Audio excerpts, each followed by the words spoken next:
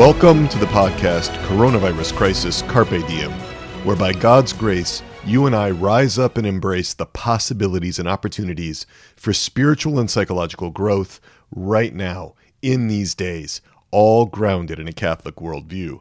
This podcast is all about transformation, a radical, fundamental transformation of ourselves, overcoming anything that gets in the way of us loving God our Father and Mary our Mother with the trust and dependence of a little child. This podcast is all about real love in real relationships, and it's messy. I'm clinical psychologist Peter Malinowski. I am here with you to be your host and guide. This podcast is part of Souls and Hearts, our online outreach at soulsandhearts.com, which is all about shoring up the natural foundation for the Catholic spiritual life. It's all about overcoming psychological obstacles to being loved and to loving God, our neighbor. This is episode 48. It's released on December 28th, 2020, and it is entitled Shame and Repentance, Saint Dismas. It's the 12th episode in our series on shame. I want to thank you for being here with me. This episode stands alone, but if you want to get more of a conceptual understanding of shame, go back to episodes 37, 38, and 39. Those contain the overview of what we're talking about when it comes to shame from a conceptual level. Now we're into the stories. 2 episodes, we looked at how shame can lead to tragedy and the story of Judas Iscariot. Last episode, we looked at shame and redemption and the story of St. Peter. We're going to continue to illustrate shame and related concepts through stories. And now we're going to look at a story of intense shame and magnificent, glorious repentance. We're going to look at the story of St. Dismas. He's known as the good thief, the one crucified at Jesus' right. We're going to look inside his heart, his mind, his body, and his soul when he went through his passion and death. We're really focusing on what happened in St. Dismas' life. We want to understand him in terms of his parts, these different modes of operating, these sub-personalities that I keep bringing up, that I'm working into our conversations together. We want to make sense of St. Dismas' decisions, his choices, because in our suffering, in our trials, in carrying our crosses, we can learn from St. Dismas. His story is incredibly hopeful. It's a story that offers us so much more than immediately meets the eye in the few verses devoted to him in the Gospels. All right, so brief review of shame before we continue. Remember, there are 5 elements to shame. Shame is a primary emotion. It's a bodily reaction. It's a signal. It's a judgment. And it's an action. So it's a primary emotion. There's an emotion of shame, and a primary emotion means that it goes back to being one of the most basic, primitive emotions, if you will, one of the first emotions that we can experience. A bodily reaction, all kinds of changes happen in our body when we experience shame. There's psychophysiological responses. You can observe them through the endocrine system. You can observe them through observing the electrical patterns in the brain. Shame is a signal to us. It's a warning to tell us when we're violating social norms, when we're running into the problem of disappointing or displeasing those who are important to us. Shame is a judgment. It's a judgment of us on ourselves. And then shame is an action. Shame as in shaming somebody else. Episode 38 has a lot on this. Episodes 37 and 38 have a lot on this, so you can review those if you want to get more detail. We want to go on to a couple of qualities of shame, though, and that is that shame is hidden. It's often hidden from God, from our therapist. We can hide our shame. It's hidden from ourselves as well. And shame inhibits positive emotions. So that's enough of the review on shame for now. We want to get into the story. We want to get into the story of Dismas. So first off, Dismas is never named in the Gospels. If you go back to the Acta Pilati and the Latin Gospel of Nicodemus, so this was an apocryphal gospel, There you find Saint Dismas named. His name is derived from the Greek, meaning sunset or sundown. Some renderings also could mean death, but sunset or sundown are the ones most commonly named. This is the name that's traditionally assigned to the repentant thief who was crucified beside Jesus. That's who we're talking about, St. Dismas. The Roman Martyrology places his commemoration on the 25th of March, together with the Feast of the Annunciation, because there's an ancient Christian tradition that Christ and the penitent thief, St. Dismas, were crucified and died exactly on the anniversary of Christ's incarnation. That's the backstory there. That's why St. Dismas's day in the Roman Martyrology is March 25th.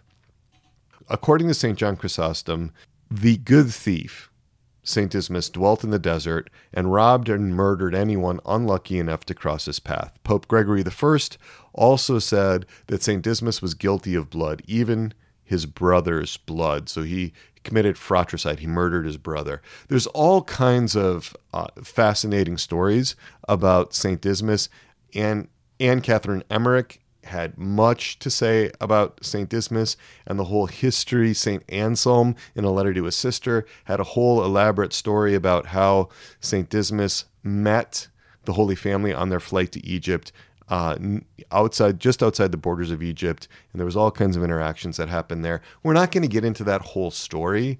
There is a book on the life of St. Dismas at Amazon that gets into 200 pages of this.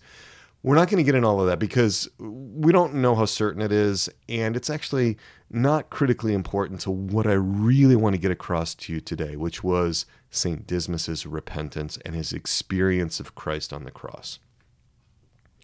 So let's talk a bit about crucifixion, because this is how St. Dismas died. This is how our Lord died. So let's talk about what happens with crucifixion. There were 4 major empires that used crucifixion as a way of punishing criminals: the Persians, the Seleucids, the Carthaginians, and the Romans.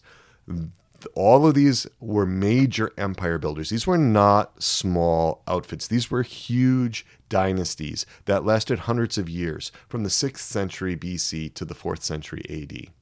And what's interesting about these 4 dynasties, or these 4 empires, is that they conquered populations, and they did it with very limited resources. They used fear and shame in very powerful ways to subject alien peoples under their rule for decades and decades. Crucifixion was one of their primary weapons to instill this fear and shame in their conquered peoples. So let's understand this from the Roman perspective. In Judea, as in many other places in the Roman Empire in the 1st century AD, their troops were spread very thin. There were probably 2 legions, maybe about 10,000 soldiers, to cover all of Judea. Now, Tacitus estimates that in 66 AD, at the time of the Jewish revolt against the Romans, that there were probably 600,000 people in Jerusalem. Just in Jerusalem, not including any of the outlying cities, villages, just in Jerusalem. Josephus, the historian Josephus, estimates that there were 1.1 million Jews that died in the Jewish war. These estimates are likely to be high, according to the opinions of most historians, but nevertheless, there were hundreds of thousands of Israelites to be managed by maybe 10,000 soldiers.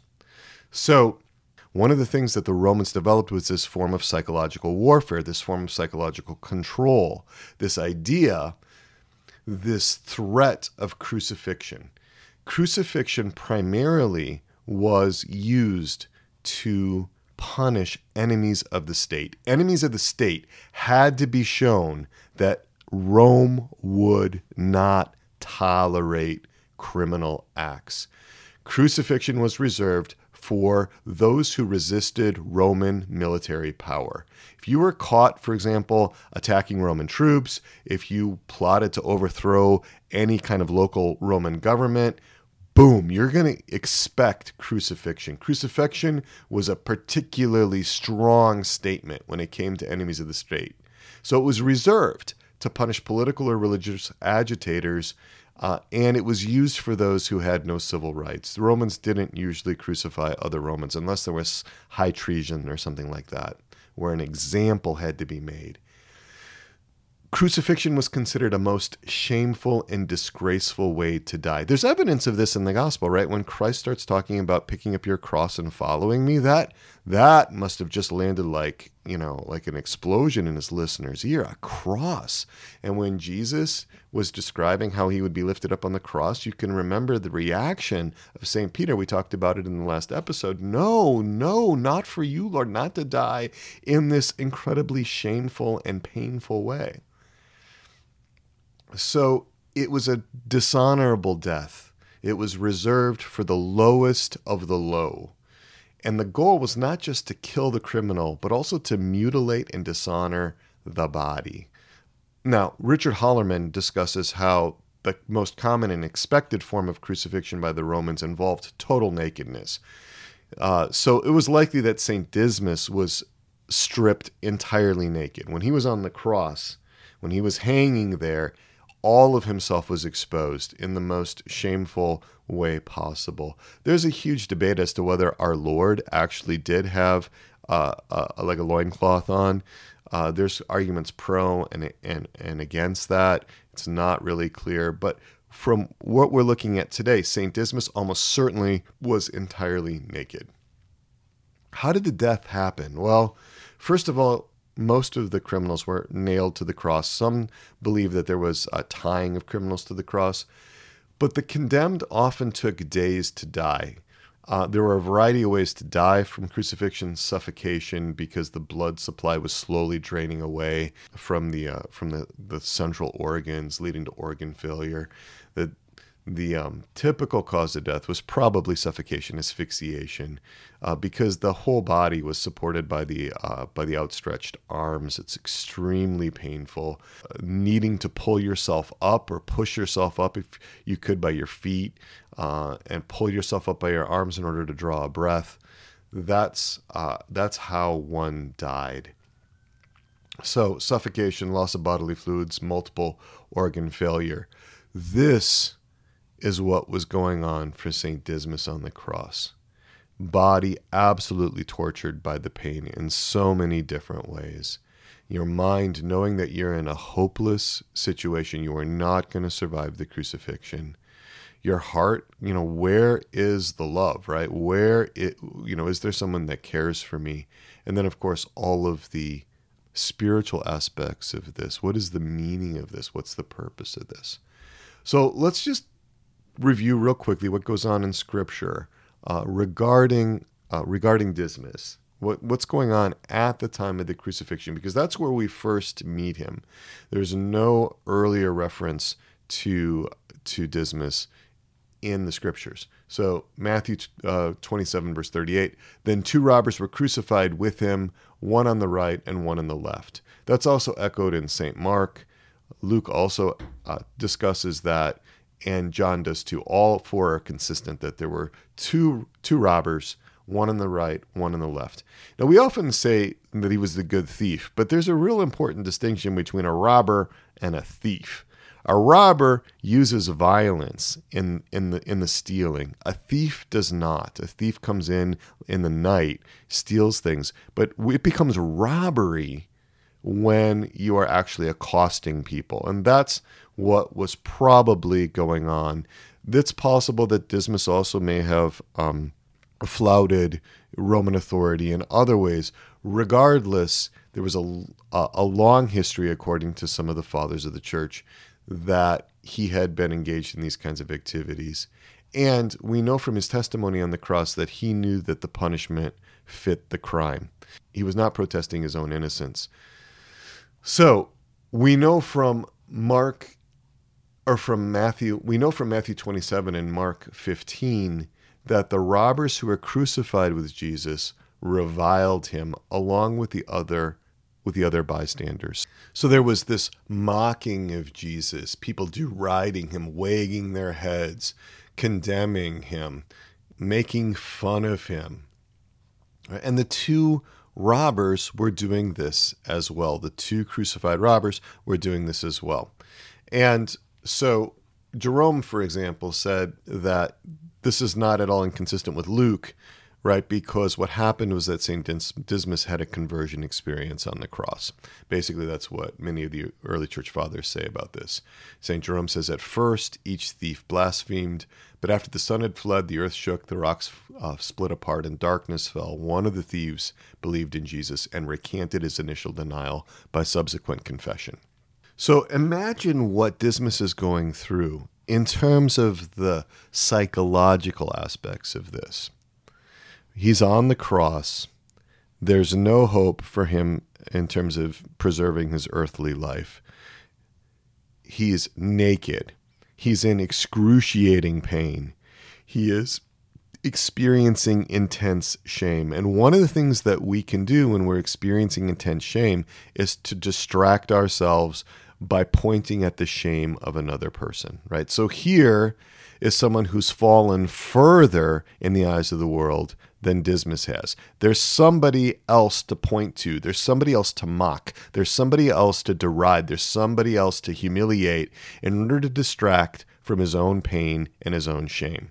And that is to mock Christ, the King of the Jews, right? Here is a harder fall in the eyes of the world. So Dismas joins in. It's also possibly an attempt to connect with some of the people that were still around, to join with them in some way, to try to connect relationally with them in some way. Not that he would have necessarily thought about that deliberately. It can happen automatically as a way to try to maintain some relational connection when he's in the final hours of his life. This is from Luke 22, verses 39 to 43. One of the criminals who were hanged railed at him, saying, "Are you not the Christ? Save yourself and us." But the other rebuked him, saying, "Do you not fear God, since you are under the same sentence of condemnation? And we indeed justly, for we are receiving the due reward of our deeds. But this man has done nothing wrong." And he said, "Jesus, remember me when you come into your kingly power." And he said to him, "Truly I say to you, today you will be with me in paradise."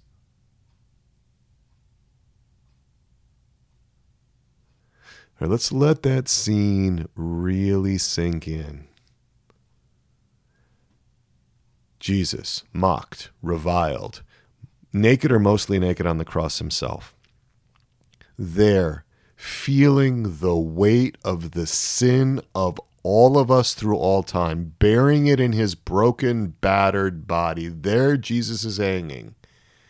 And if we go back to Isaiah, how despised by men, how ugly, how torn, how wretched he looks, right? Beaten, crowned with thorns, mocked, reviled. And there, the criminals, initially both of them, mocking him as well, adding to his torment, as his heart is filled with love for them, right? He is begging graces to come down on them and on everyone because he's God. He's God on the cross. He's true man and true God, and he's looking for the salvation of Dismas. In spite of how racked he is in his own pain and in his own suffering, in his humanity, he is reaching out and begging for the soul of Dismas. That's what's going on in that moment. This wasn't Dismas just pulling himself together by his unaided human strength. This is Dismas responding to grace. This is Dismas who is having his perceptions sharpened and focused by his pain and by his own humiliation. Dismas has hit rock bottom here. And he's able to perceive things because of his own cross, because of his proximity to Christ, because of his connection with Christ's suffering, because of grace. There are three responses to the cross. Three general responses to the cross. One is to hate it. That is, reject it, avoid it, rail against it, distract from it, basically repudiate the cross. and avoid it as much as possible. It's the first. It's the most common, by far. The second is to accept the cross. Let's to acknowledge the reality that we have a cross. It's to look at the cross and to say, okay, this is mine. I accept it. It's the second. And the third is the most rare. The third is to embrace the cross. I'm going to ask you, as you visualize and sort of connect and see in your mind's eye Dismas hanging on his cross, right? Hearing the words of our Lord Jesus Christ, King of heaven and earth, hearing the promise that Jesus made to Dismas. Truly, I say to you, today you will be with me in paradise. Whoa. Whoa. Romans 8:28, all things work together for good for those who love the Lord, right? All things. God used all of Dismas's life, all of his mistakes, all of his sins, all of his vices, his murders, the robberies, the countless iniquities that he committed, all of that, all of his crimes, and his punishment, which was to be crucified and nailed to a cross. God used all of that, orchestrated all of that to bring him into proximity with Christ in his extreme pain and suffering for his salvation. That is how God works with our suffering. We almost never understand it. We almost never try to understand it. We go back to a very worldly approach to crosses, which is to reject them, to repudiate them. Sometimes we grudgingly accept them. Right? But what do you think Dismas thought about his cross, in his pain, in his suffering, as he hung there, having just heard that promise? Do you think Dismas, receiving the grace of God that inspired him to reach out in this way, do you think Dismas thought that his cross was worth it? Do you think Dismas would have traded his cross for anything else in the world in that moment? Because it was the means of his salvation. That's how God works. Rarely, though, do we open up our mindset. Rarely do we open up our heart set to really grasp onto that. Dismas was the only man who spoke up for Jesus before he died. He's the only man that we have recorded in Scripture defending our Lord. The centurion Longinus, he did so after Jesus died. Truly, this was the Son of God, right? That's what Longinus said, the centurion. He was a righteous man. He affirmed that. Dismas did it in the midst of his pain and his suffering. God was so pleased with him. God the Son, Jesus, think about the comfort, right? Think about like how consoling that would have been to Jesus' human heart to know that this suffering won him a convert in the last moments on a cross right next to him. In art, you'll often see the crucifixion rendered with Jesus looking to the right if he's still alive. If his eyes are open, he's still alive. He's almost always looking to the right. Why? Because that's where Dismas is. Jesus is looking with love at Dismas. All of that pain, all of that suffering, all of that is temporary. It lasted a few hours for Dismas. The reward's eternal. This day you will be with me in paradise. It doesn't make sense to our minds unaided by divine revelation, unaided by grace. We need divine revelation to explain this to us so that we can even begin to grasp it and even begin to seek it. We need grace to help us carry that out in terms of the will. Dismas responded to the promise. His heart soared even as his body was racked with pain. Remember what our Lord said, right, in Luke 18:8. When the Son of Man comes, will he find faith on earth? Dismas found faith in the darkest moment of Jesus' life. He found faith. And in the darkest, most unrecognizable moment, in a human sense, right? Jesus nailed to a cross, the worst thing that possibly could have happened. God's grace trumped that, warmed his heart. Dismas chastised the other thief, trying to get the other thief even to see. There's an evangelical outreach here that Dismas is doing on the cross. He repented of his own sins. It's there implicitly. He owns them, right? It's hard to talk on the cross. Do you realize how much effort it would have taken Dismas to get those words out audibly as he's suffocating? Think about that. He got a substantial speech out while he was suffocating. It was longer than any of our Lord's passages. And the 7 words that Jesus uttered from the cross. Dismas made the distinction between guilt and shame. It's often a difficult one, right? A lot of times people go to confession and they actually don't confess their sins. They confess their shame, right? They say, oh, forgive me, Father, for I've sinned. It's been 3 weeks since my last confession. I'm such a bad person. I just let everybody down. I'm just such an unworthy, I'm such an unworthy mother. I'm an unworthy wife. And it goes on, right? There's no sin in any of that verbiage that I just offered you. He wasn't thinking of himself as a bad person. What he talked about was his deeds. He was discussing the guilt for his deeds. He was repenting from his deeds. In the midst of the worst shaming ever possible, he was still within his window of tolerance, again, by grace, right?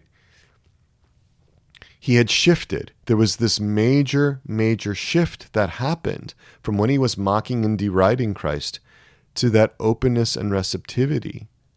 He had to consent to that. He had to make that shift within him. He had to see Christ as he was. His own cross sharpened his vision because there was no one else in that moment that was going to have the kind of window into what Jesus was experiencing as Dismas was in his own crucifixion.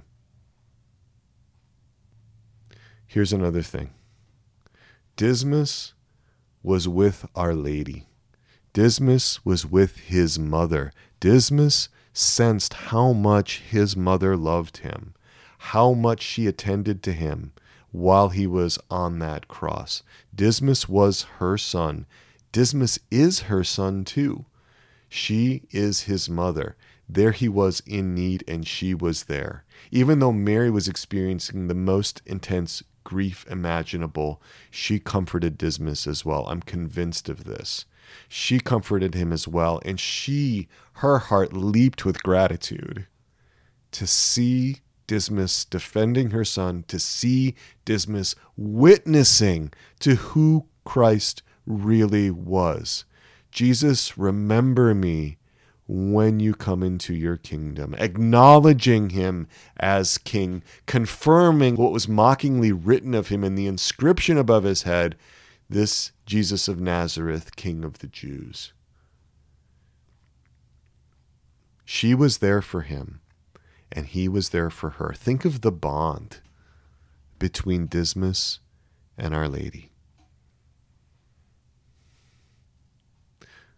So there are a few takeaways here for us. One is that the situation is never too grim, and sometimes the grimness of the situation is exactly what's needed. I can see Dismas rejoicing on that cross. I can see him looking forward to his legs being broken to hasten his death so that he can be with Jesus in paradise, starting that day forever. All right, so a couple of exercises here. I want you to consider which part of the story of Dismas on that cross, relating with our Lord, relating with Mary, as you put yourself in that scene, which part of the story did you resonate with most? Maybe there's a part of you that really resonates with St. Dismas' experience.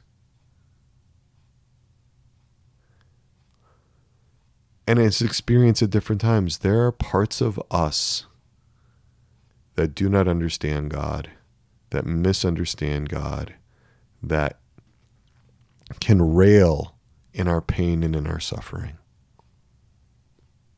Makes perfect sense given how divided and how unintegrated our systems can be.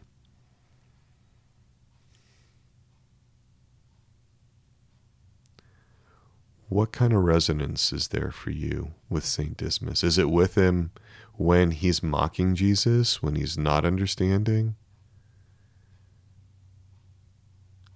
He was so humble. He did not ask for anything other than a remembrance. Jesus, remember me. He's just asking Jesus to remember him. Jesus wants so much more than that. He wants Dismas with him forever in heaven. And that's what he wants for you, too. This isn't something unique to Dismas. His situation was certainly unique.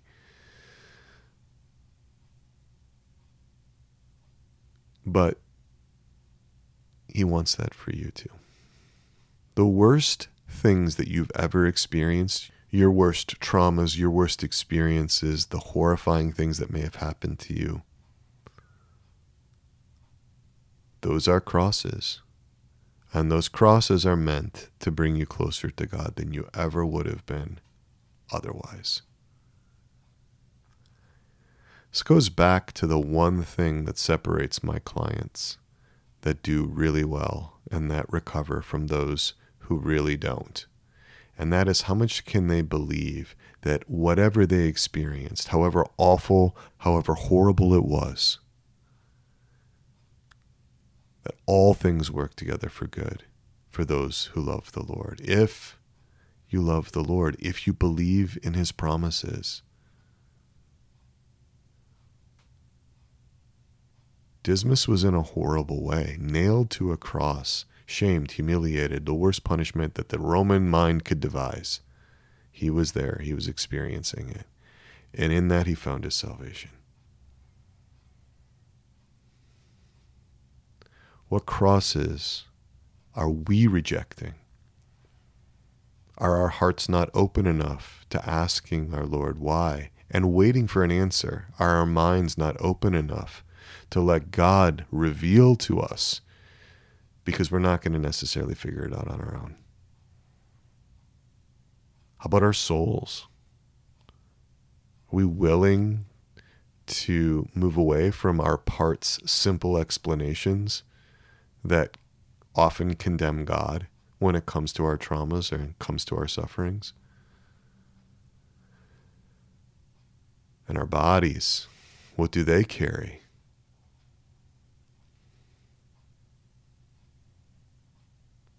The first experiential exercise is really to spend some time sensing Dismas on the cross, recreating the whole scene on Calvary in your mind and in your heart and in your soul, and finding out like what's resonating, what's going on between you and Dismas. That's the first experiential exercise. The second one is, what's your experience of suffering on the cross? And maybe I shouldn't say the cross. Maybe I should say your cross. It usually doesn't take people very long to figure out what their crosses are if they ask the question sincerely. Most of us are much more familiar with our crosses than we are with He who gave us our cross. Because all those crosses were at least passively willed by our Lord Jesus Christ, by God our Father, by the Holy Spirit. What does your cross look like? What does it feel like? What does it sound like? What does it taste like? What does it smell like? Your cross is not just an abstraction, and it may not actually look like two pieces of wood. But there is a way that your parts represent it, And you may not be able to get in touch with it yet because there may be protectors that are just like, we can't go there. It's not safe enough. Okay. Let's respect that. But let's also look about how we can make it safe enough so that you can experience your cross, so that you're not separated from your cross, so that you can work through your cross, and so that your cross can become your glory because you've turned to Christ on your cross and loved him.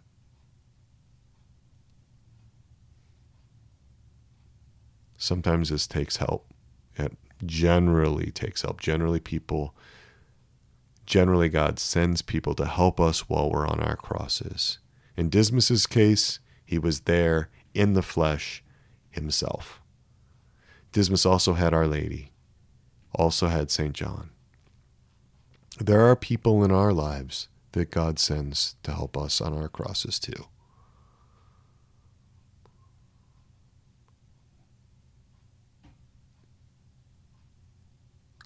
And then, can we embrace our cross? Can we find out what it looks like, tastes like, smells like? Can we find out what it feels like? Can we enter into our own experience? Or are we going to skate along the surface of our consciousness, never addressing it, and fleeing from our cross, which is tied to us anyway? You don't get away from it that way. Sometimes you need help. Might be therapy, right? That's an ordinary means of overcoming trauma. Could be something like the Resilient Catholics community as well. We deal with this kind of thing all the time in the community. We're really working on human formation, which is about overcoming these obstacles. A lot of times that's in partnership with therapy. I'm going to do a bonus podcast on how to relate with St. Dismas and connect back to your parts for community members. The Resilient Catholic community, it's really about transformation. It's really about preparing the way for love in our souls. It's really about learning to love God, especially God as our Father and Mary as our mother, to overcome whatever healing we need to have from whatever negative experiences we've had in our lives. So if you're not in that community already, you can get on the waiting list, soulsandhearts.com/RCCD, and you'll get information before the general public does. We're going to, on December 29th at 7:30 p.m. Eastern Time, we've got a social hour. We're going to celebrate Christmas together because it's just great to hang out with people in the community, people that understand about this whole human formation thing, understand about having a solid natural foundation for the spiritual life and want to focus on that. So we're all going to get together. 7:30 p.m. There's a Zoom link up on our social networking app, our Mighty Network. It'll be great to be with as many of you as possible there. And then I'm just going to invite you to share this podcast. Send it to people that you think might benefit from it. Do those exercises, though, especially that second one about getting in touch with your cross. Now, if you get uncomfortable with that, if it gets to be too much, reach out for help. See who our God is sending to you to help you through those moments. St. Dismas consoled our Lord on the cross. Jesus' heart went out to him. It leapt at his profession of faith, his response to the graces. It was an amazing redemption. All right. So with that, let's invoke our patroness and our patron, and we'll also include St. Dismas. Our Lady, our Mother, Untier of Knots, pray for us. St. John the Baptist, pray for us. St. Dismas, pray for us.